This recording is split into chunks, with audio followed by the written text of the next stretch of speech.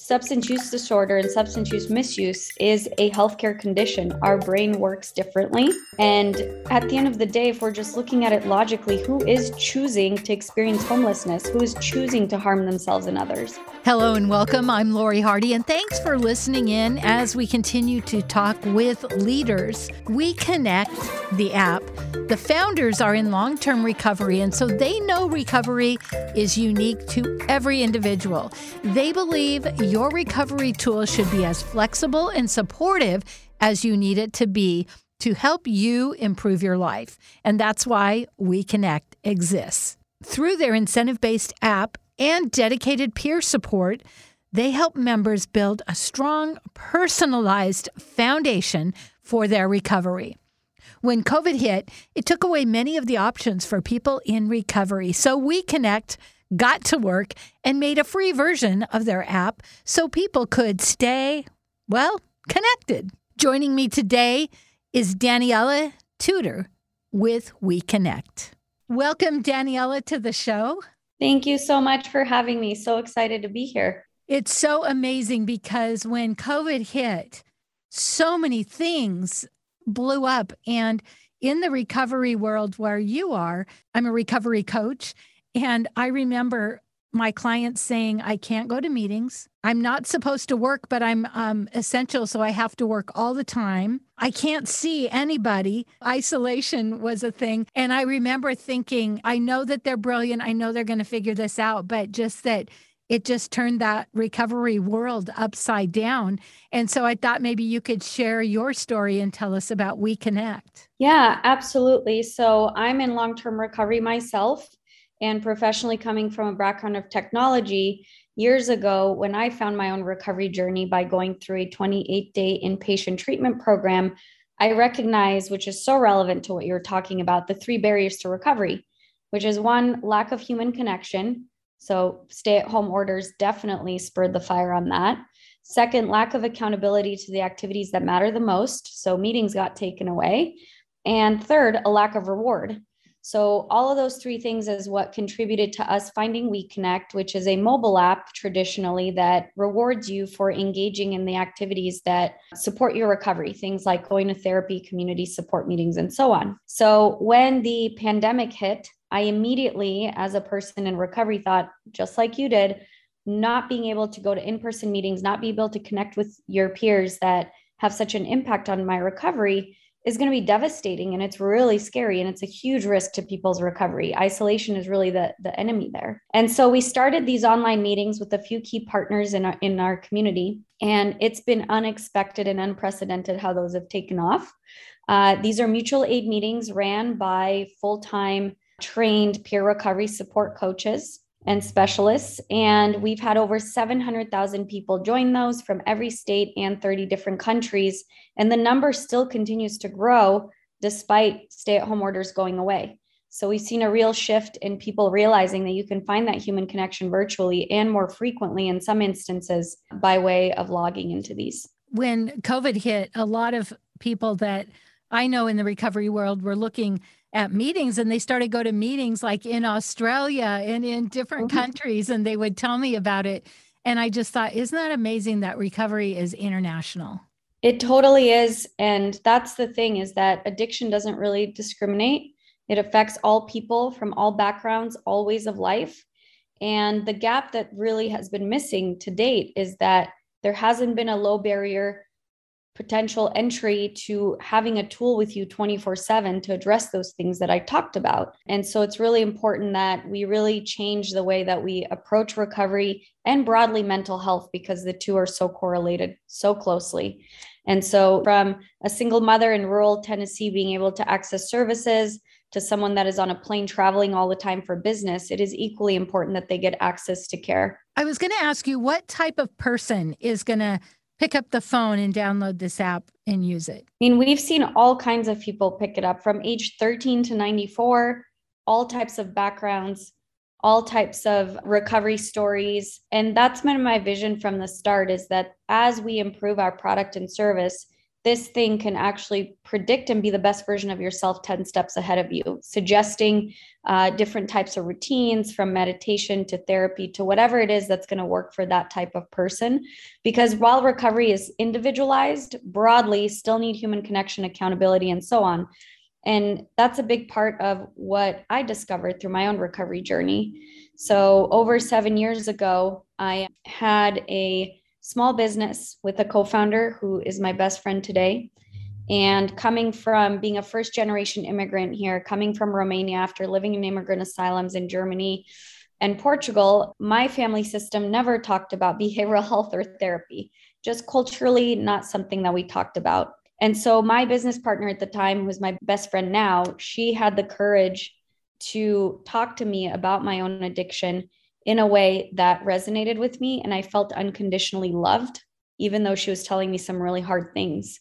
And so that's what propelled me to get into treatment after I actually landed in a jail after missing my arraignment for my DUI. And I remember sitting on that cold floor of the jail and thinking, I can't live with substances, but I can't live without them. And that was my big turning point, where I opted to go into treatment, not because I thought it was going to work, but I wanted to show my parents that sacrificed so much that I was willing to try anything possible. Through being surrounded by people that were going through the same thing, albeit everyone was from really vastly different walks of life, I found that human connection. I found accountability through the resources I was given, but I was terrified to go back into the real world after being in the confines of a 28-day inpatient program. And that's really what propelled not just my own personal recovery, but also We Connect. When you say the vastness of recovery, so we are in a pandemic, but we're also in an epidemic, opioid abuse. General public that doesn't really know or hasn't experienced any kind of addiction might just think it's the homeless people. And I think what is really important, and what we teach as recovery coaches, is respect and equality, that we're all the same. Yes. And when we're looking down our nose, even if it's out of fear, we're not serving anybody. And when we say they chose this, that's a really hard one too, because it's not really a choice once you're addicted. And I think, do you do education for the families as well? Absolutely. So one, I just want to commend you for making that comment. It is more than accurate that substance use disorder and substance use misuse is a healthcare condition. Our brain works differently. And at the end of the day, if we're just looking at it logically, who is choosing to experience homelessness? Who is choosing to harm themselves and others? And I can say from my own experience that the emotional depth and emptiness that I felt on the inside is the same as someone else from a different walk of life that they're feeling as well. It is the absolute same. Yeah, so we actually offer, in terms of family education, one of our online meetings is for the family and loved ones. And we have other affinity groups, as well as for women focused and women identifying meetings, LGBTQIA plus meetings, and we're continuing to expand affinity and specialty meetings in top of our generic mutual aid meetings, which are for people with substance use disorder, people questioning their relationship to substances, mental health, and also quality of life concerns. Because at the end of the day, what addiction or substance misuse really comes down to is a lack of connection, and the behavioral aspect and the physiological aspect that our brain works differently. In order to solve for that, we have to expand our resources, and we have to step away from the stigma that's been going on for so long. And I love it that you bring up mental health. The people I know that have mental health issues are very normal people with issues. And now that people are starting the conversation and they're able to talk about it, it's a whole different world. And when we don't talk about it, we can get into fear. We can also be afraid of how it might represent our family. If anybody talks about it, then what are people going to think? And I see the freedom people in recovery are experiencing when they can talk about everything so freely and not be judged. Yes, absolutely. I couldn't agree more. And I think the tide is changing with certain communities and generations. More people are openly talking about getting therapy. And the truth of it is that thousands of years ago, we used to live in tribes where you had so many different resources and so much community. And we don't live in that world anymore. So to me, it's only natural that no matter where you're at in life, having a therapist or having some sort of community support should be just the standard, period. It's going to make everybody better, happier. And I really believe that vulnerability is strength. And so the more people that are speaking about this, the more people are being open about their emotions, the more powerful and stronger we are as a society. One thing that I really noticed too is people in recovery have a process, but the people around them think, oh, they're clean and sober, let's go. Can you talk about, as somebody who's been into and is in long-term recovery, what that's like? There's not just stages for recovery, but there's also different types of recovery. Recovery doesn't mean abstinence for everybody. Recovery doesn't mean one pathway, right? There's 12-step meetings, there's plant medicine, there's therapy, there's yoga, there's self-recovery, natural recovery. There are so many different stages of recovery that people can go down the path. And not just that, but I think over years and decades where you're at in recovery can go in different directions. It's not linear. And I think that's just part of the journey. And I think that is also another gap where we really need to educate society and the world that recovery doesn't look the same for everybody. What it comes down to is two questions. Is the way that you're leading your recovery harming yourself and other people? And are you changing commitments to yourself and other people by leading your path? If the answer is yes to those two questions, then maybe you need to try some different tools or evolve your path. But if the answer is no, then all the more power to those people, even if their path is completely different than mine. People can be judgmental even in recovery for that Yes. reason. I've heard people say it's the NA way. And me being a challenger and a coach, I say, well, what about not abstinence? I've never seen it work. Well, it does work. I've heard of it. You can find it on the internet. Just because you don't know it works doesn't mean it doesn't work. And helping people to realize there are many pathways. So you may have a person in your family that's on drugs and you say they need to go to detox, they need to go to rehab, and like you say, it could be different for everyone how they go about this. Not just that, but the reality is that as a species, we have been using alternative states of mind in alternating our state of reality since we've existed. There are majority of people can safely engage in using substances and they do it for the right motives and it's not harming their life. So I think we need to be really careful as a society too, that we're not demonizing necessarily the things that are neutral, which are the substances themselves. And more so, again, it comes back down to the individual. Like, are you harming yourself and others? Are you changing commitments that you've made to others and yourself? And based on those two questions, and what's your quality of life like, is really what needs to be looked at. Can you take me through kind of a step-by-step? If I download the app, then like what's next? Yeah, so downloading the app, you are instantly prompted with a variety of online meetings you can join. That is completely free.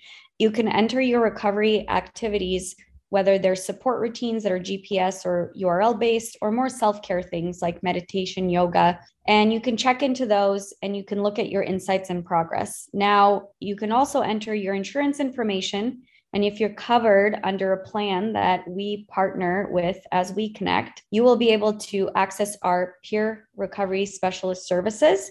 So you can start engaging with peers, do recovery capital planning. There's different tiers of engagement and support that you can seek. We match folks with peers that are suited to their demographic and their experience. And then you also have access to the reward system. So as you engage in your recovery activities, you actually earn gift cards that you can then go purchase food, household items, gifts for your kids, transportation stuff. And so there's really two levels of engagement. One is free access to all.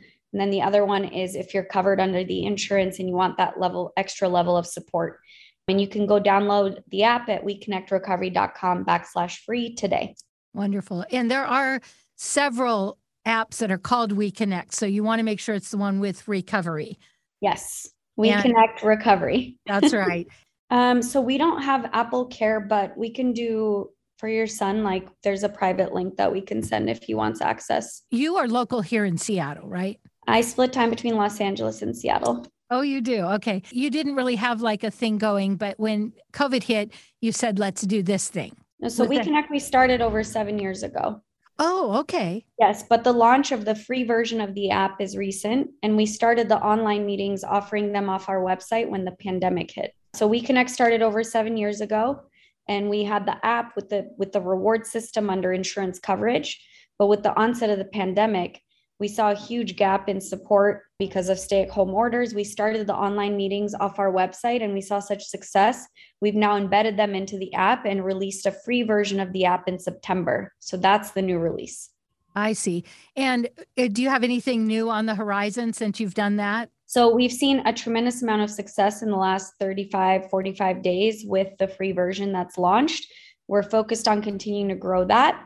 And because we've seen success with this lower barrier version of the app, we've actually created a special offering for employers as well, which is peer services plus the free version. It's called We Connect Works, and we just launched that last week. That is wonderful. I'm just really overwhelmed at all the goodness that you're doing. I'm just thinking about how hard this year has been on everyone, but people in recovery. The women I noticed that were working all the time, which isn't, we don't recommend that when you first get in recovery.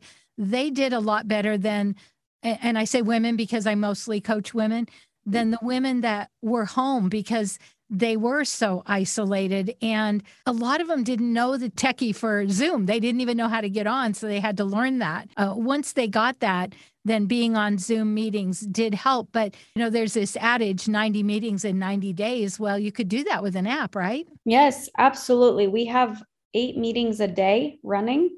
So you can join as many as you'd like. And we've gotten feedback from folks that never thought to use technology in this way, but they're saying, I'm not going to go back to in-person meetings. I can access this from my home.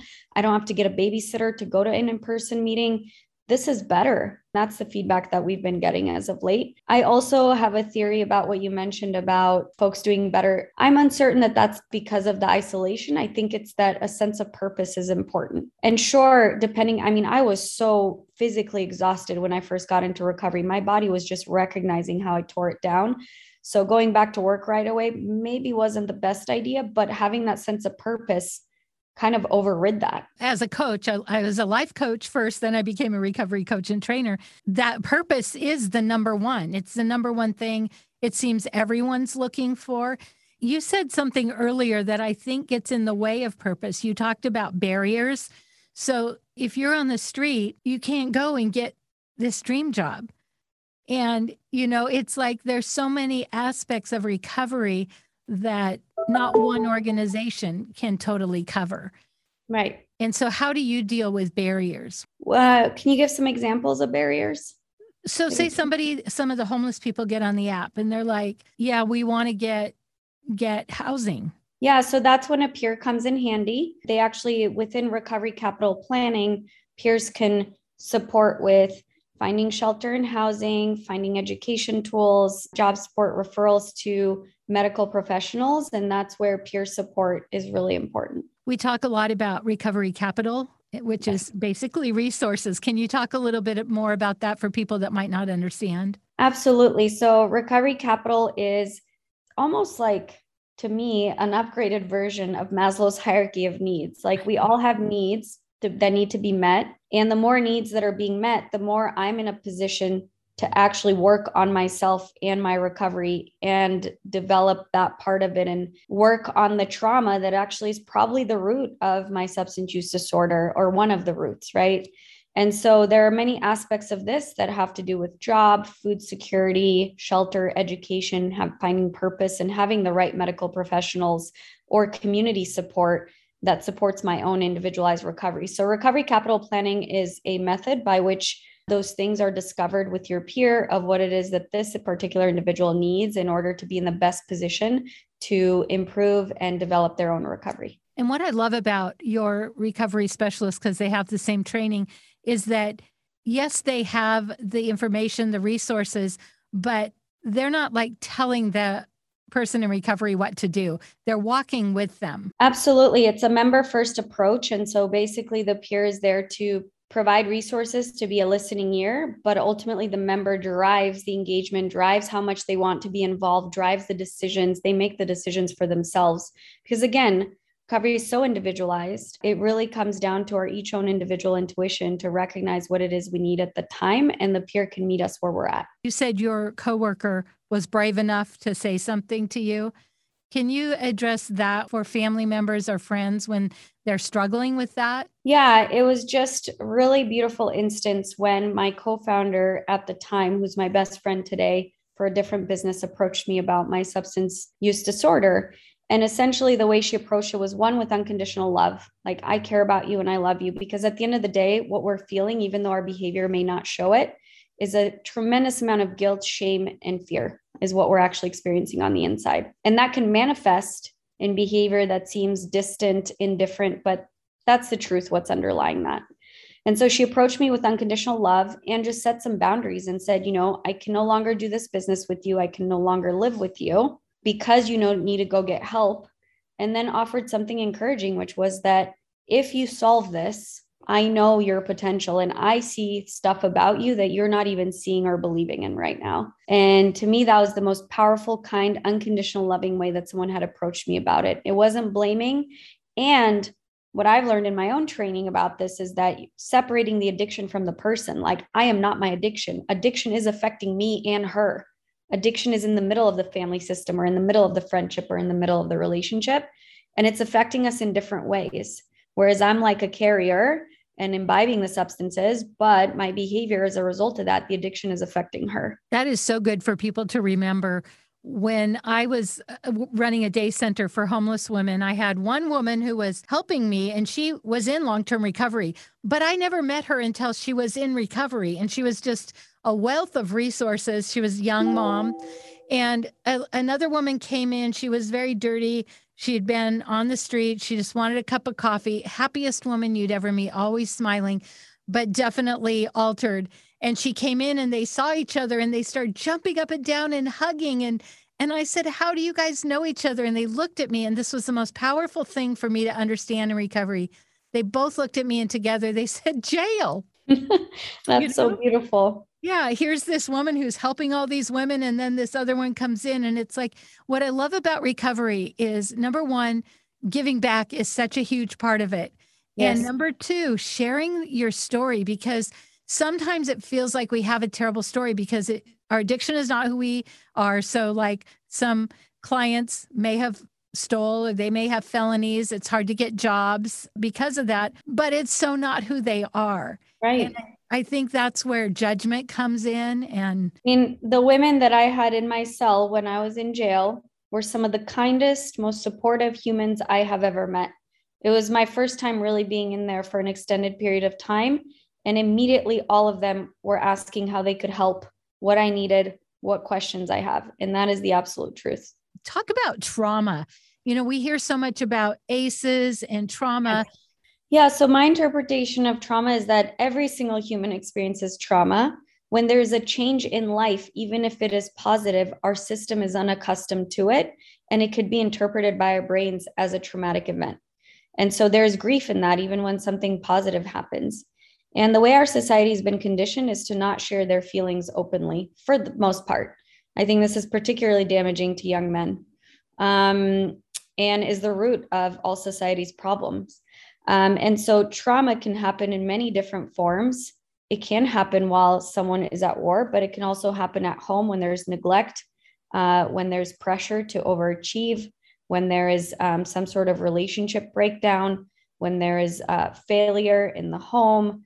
There's so many different forms of trauma, and our brain interprets that trauma in different ways. And then when we get triggered in the present moment, our brain that has no concept of time gets in a triggered state where it thinks that it's in that traumatic state again.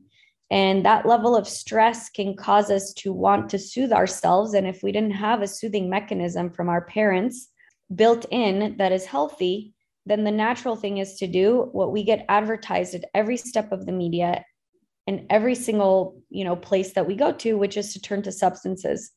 And so then that can develop, if taken too early in life, as a neural pathway and as an actual habit. And so the two are very interrelated. I hardly know someone that has substance use disorder from purely just genetics or just physiological. Trauma is always a part of it. And trauma, I think, is also a macro issue that affects countries as a whole and society and culture. I feel like this pandemic has caused trauma. 100%. Or it's helped people no longer ignore it and force them to bring it to the surface because there's less distraction, less things to do. So I think that also could be a part of it. I really like that. Yeah, because people have had to slow down and take a look at themselves and be around their people, because it's so easy to kind of run from your people if you're trying to keep up a facade. Yes, so true. So what do you see in recovery as the good things that have come out of the pandemic? I mean, as I mentioned, I think it's allowed people to actually engage, now that we've gone through this and more online resources have been stood up, to engage in online meetings more and have access to more meetings overall. I think it's allowed people to adopt digital technology that has a low barrier of entry a lot faster. And I think it's brought up the topic of mental health back up to the surface. You know, we've unfortunately seen a rise in overdose deaths by 30 to 40% as a result of the pandemic. And I think it's created, with folks working remote, an undeniable problem that employers are forced to look at, that the government's forced to look at more, that society's forced to look at more in the open. And my hope is that this only means that more resources will be put towards solutions like ours. If somebody wants to download your app, the easiest place is weconnectrecovery.com/free. There you'll find the Apple and Google Play links to download our free version of our app. And like she said, it's free, and I did download it. It's easy to do. And I would suggest, if you want to download it and you have any tech issues, find someone 10, 15 years younger than you and ask for help. And I have a name for this. It's called reverse mentoring. I love that so much.